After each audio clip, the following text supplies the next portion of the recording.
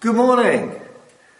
This week we continue to look at our letters to the 7 churches of Asia.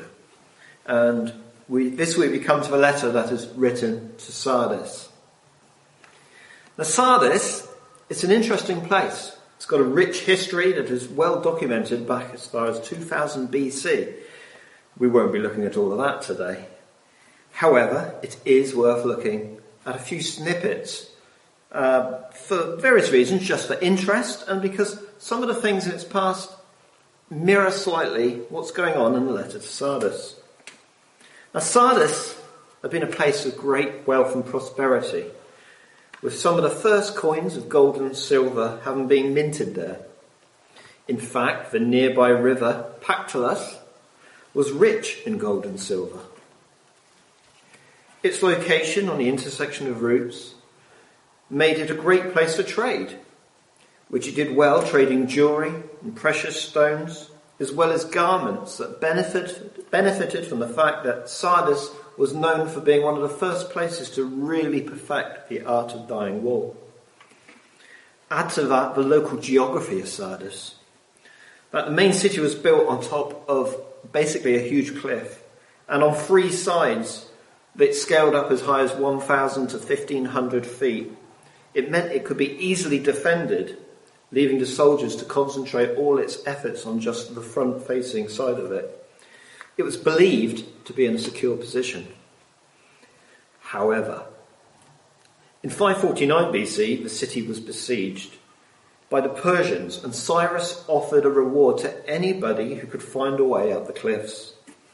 As his soldiers surrounded the city, one of them noticed a Lydian soldier drop his helmet over the side and then climb down using footholds and cracks that had formed a pathway that was invisible from the ground. He retrieved his helmet and climbed back up. The watching soldiers, they made a note of this route and took the city like a thief in the night, as they hadn't guarded that vulnerable area. Years later, history repeated itself. In 214 BC, the city was taken again in the same way. By the Seleucid Empire as they entered through the unguarded cliffs. Again, their position seemed so secure, they didn't bother to keep watch, and once again were caught napping. Now, by the time we get to the letter in Sardis, the place was in somewhat decline from its previous splendour. It was doing okay, but the extravagance of its past had somewhat gone. To some degree, it was living off its past glories. And then so on to the letter. Well, this letter once again opens with a statement about the writer and whom it's to. Like the other letters, it's to the angel or messenger of the one whom will give the message contained in the letter to the church. And in regard with the credentials of the sender, as of all the other letters, he gives a different aspect of himself. This time, he says, these are the words of him who holds the 7 spirits, or the 7-fold Spirit of God. Now to flesh out, we might read from Zechariah 4, where in a vision he sees a lampstand with 7 lamps coming out from it. And when Zechariah asks the angel what it means, the angel replies in verse 6, this is the word of the Lord. In context, he says to Zerubbabel, not by might or power, but by my spirit, says the Lord Almighty. And then again we look to Isaiah 11 where it says, a shoot will come out for the stump of Jesse, from his root a branch will bear fruit. The Spirit of the Lord will rest on him, the Spirit of wisdom and of understanding, the Spirit of counsel and of might, the Spirit of knowledge and fear of the Lord. And he will delight in the fear of the Lord. We see here the word is of the Lord, and that the Spirit itself has many aspects. And I'm sure that is an exhaustive list. That, combined with the other translation that says the 7-fold Spirit represents wholeness or completeness, we see here Jesus state his credentials as Jesus, who has the Spirit of the Lord Almighty, basically the Godhead. As to the context of the letter, well, ouch. It's to the point and pulls no punches. With the opening line of, I know the things you do, that you have a reputation for being alive, but you are dead. Wake up. We often make judgments based on a reputation. We hear positive reports about people or corporations or diets or services. You might choose your broadband based on what you hear a few people say about it. I'm with them and they're alright because of this and that. You only find out for yourself when you try to get on Zoom and struggle, or you decide to stream a movie and you're faced with nothing but little circles spinning around in the middle of the stream. It can be incredibly frustrating.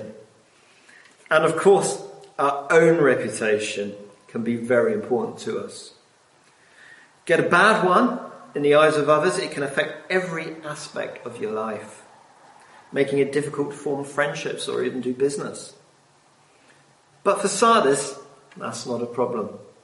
You see, they had a great reputation. All around them thought they were doing just fine. And that is a clue to the problem.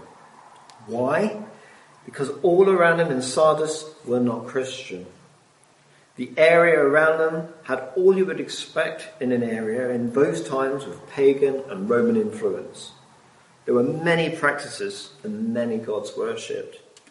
In archaeological excavations and studies of the ruins of the buildings there are further clues to what was happening in the area. On the pillars in the synagogue, the names of Jewish believers had been written unusually in Greek. Why? Well, it would be very unusual for a name to be written in Greek if you were Jewish, because in the Jewish culture the name speaks to the identity and therefore the lineage of the person. It was very important to them. A compromise, or just not that important? Add to that a Roman eagle carved on the side of an altar and other Roman animals showing loyalty to the Roman emperor. And Lydian symbols incorporated also in and around the building remains. In the marketplace, stalls remain, some with a Christian cross on them, showing the stallholder was Christian, side by side with stalls that had Jewish symbols on them and other stalls with other symbols on them. This was in the shadow of the Roman gyms and the Roman baths and all that would go on there. And if you look into Roman history, that could be certainly not Christian things going on there. It would be unusual to be so close. In other areas, Christian persecution had begun. Yet somehow in this setting, they had a good reputation. If the church in Sardis could operate in this environment and keep a reputation for being alive, then could their faith be compromised? Don't forget, Jesus said, but you are dead. Wake up. Now in Ephesians chapter 2 it says, as for you, you were dead in your transgressions and sins, in which you used to live, when you followed the ways of the world and the rulers of the kingdom of the air, the spirit who is now at work in those who are disobedient. Had the believers of Sardis just walked into some kind of apathy in their faith, not creating any impact on the people around them, not standing up or out in any way, not causing any offence? Perhaps they were even doing the things they should have cast off. Had they failed to guard themselves because, like those before them, they felt so secure?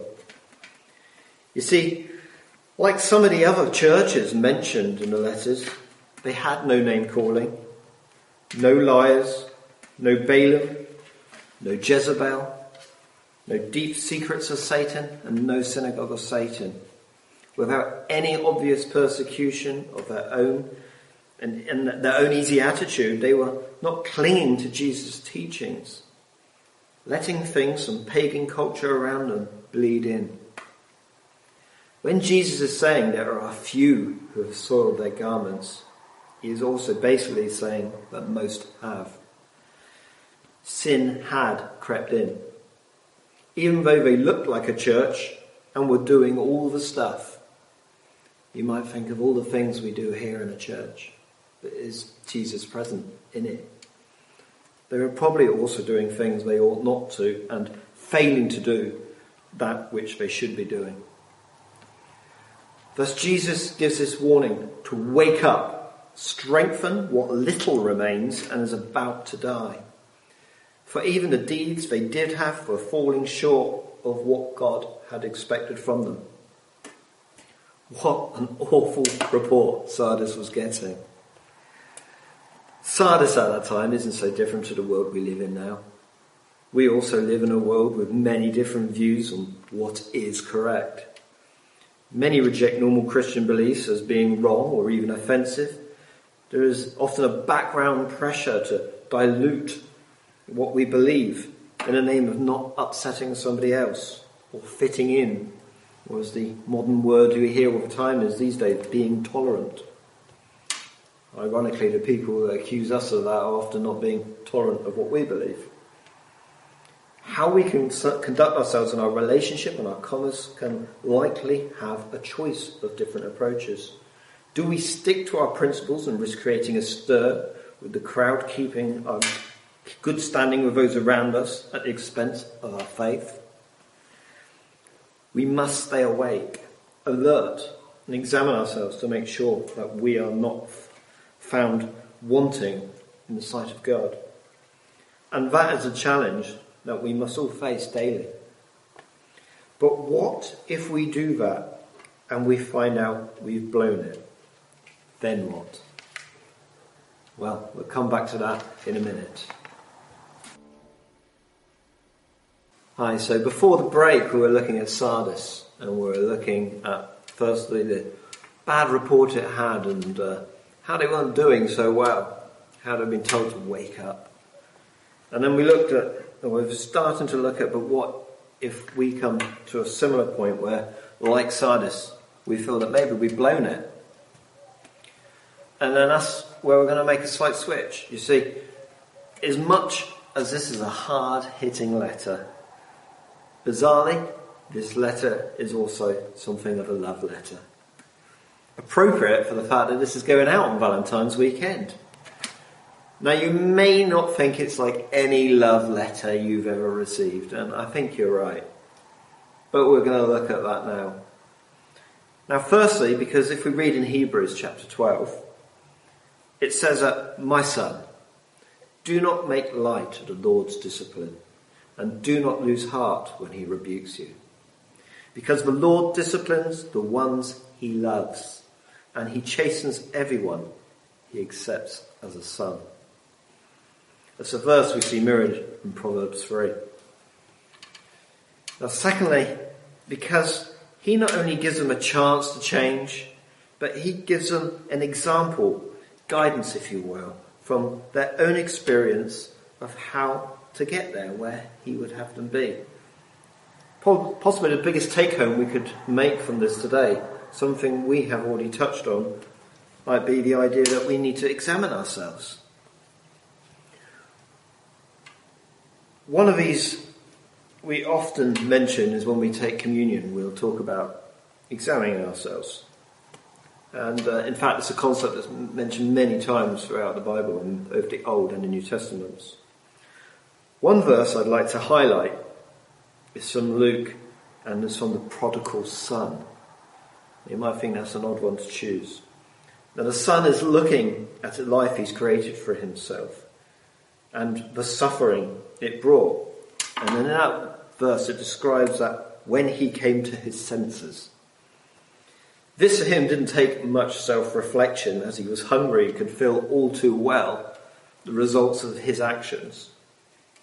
It does, however, mark the point of him deciding to take a different path and his life, and him seeing himself more clearly. For those in Sardis and like us, we are surrounded by other stuff. Our senses get crowded out by the background noise of life in 2021.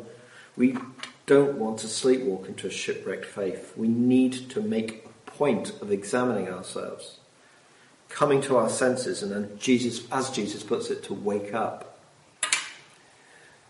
So this correction becomes not an insult, but an invitation to put the old behind us and for us to start again. It's a love letter, because when Jesus reminds them with the encouragement that those who do this, those who overcome, will be like those who are dressed in white, those who are doing well, just as if it had always been that way. The key to overcoming is summed up in John 16, verse 33. It says, I have told you these things so that in me you may have peace. In this world you will have trouble, but take heart, I have overcome the world. We can apply this to anything we are facing, from dealing with a negative response from others to our faith and the hurt that can create, through to personal struggles or even reoccurring sin in your life. The answer to overcoming isn't just stop and do better, especially if it's an addiction like drugs or pornography. You probably already want to stop, but the hold it has over you can make the issue seem to dwarf anything you feel you can do to combat it yourself in your own strength. Jesus says he has overcome the world. And so if we want to overcome something from this world, then we must start from the point of focusing on Jesus. Even when we feel abandoned and ashamed and possibly feel that that is the last thing you feel you were able to do, you will find the peace that you need in him. And it is in him you will overcome, because he already has. It says in Hebrews chapter 4, so let us come boldly to the throne of our gracious God. There we will receive his mercy, and we will find his grace to help us when we need it most. I'd encourage anyone to look at that full chapter 4 of Hebrews as well. It all applies. It's a love letter because he gives an example of what he wants by pointing to something that had already been achieved in the past, and so something that they can do again. Jesus says, go back to what you heard and believed at first. Hold to it firmly. Repent and turn to me again. Once again, we see Jesus reminding them of what they did before and telling them they can do it again. You know, we look back at how we were when we first believed and think, what happened to that person? I know from my own experience, I had very little knowledge, but just the joy of having realised that Jesus was real, that he was alive, and having received him and having that forgiveness and being able to start again was huge. It poured out to me in everything I did. I knew very little, but it was just an amazing time, and maybe with some wisdom it's been slightly muted. We may feel that it's impossible to get back to the light that came on in your heart and your head, but just naturally poured out of you. Yet it's back to that attitude of simple joy and love of receiving Jesus that he points to. The translation in verse 3 can be correctly translated as both go back to what you first heard and believed, and go back to how you first heard and believed. Both are correct, and in fact used in various translations. The what is of the gospel and the teachings, setting aside any wrong things that we have acquired along the way. And the how is as our attitude. It's our coming to Jesus like a child, being unencumbered by the baggage that we picked up along the way. And then finally, the encouragement Jesus gives is the reward for those who are victorious, that they will be like them and never blot out that person from the book of life.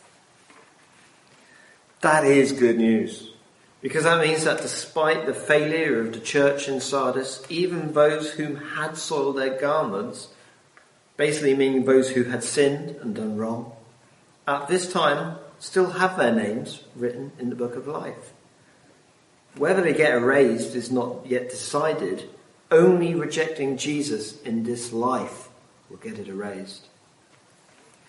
So as long as you're alive, you have the chance to end up exactly as those who have done well. Your past, no matter what you have done, is not a barrier to being saved and being acknowledged to the Father by Jesus. No matter how far from God you may feel right now, whether you have never come to him before or lost your way in your relationship due to maybe sin in your life, or just gone cold, not engaging with him, Jesus is giving an invitation for us to start again. It's an invitation he gave to the church in Sardis, and he gives us that same invitation for us now. And so I urge you now to accept the opportunity Jesus gives to examine ourselves and to bring our shortcomings before God. Invite him to come and work on those areas, the ones that you can't fix yourself, so that you do become victorious because Jesus is victorious. And then, as it says towards the end of those verses, it says, Jesus will say, I will announce before my Father and his angels that they are mine. Let's just pray. Heavenly Father, Lord, I thank you that we can come before you, Lord.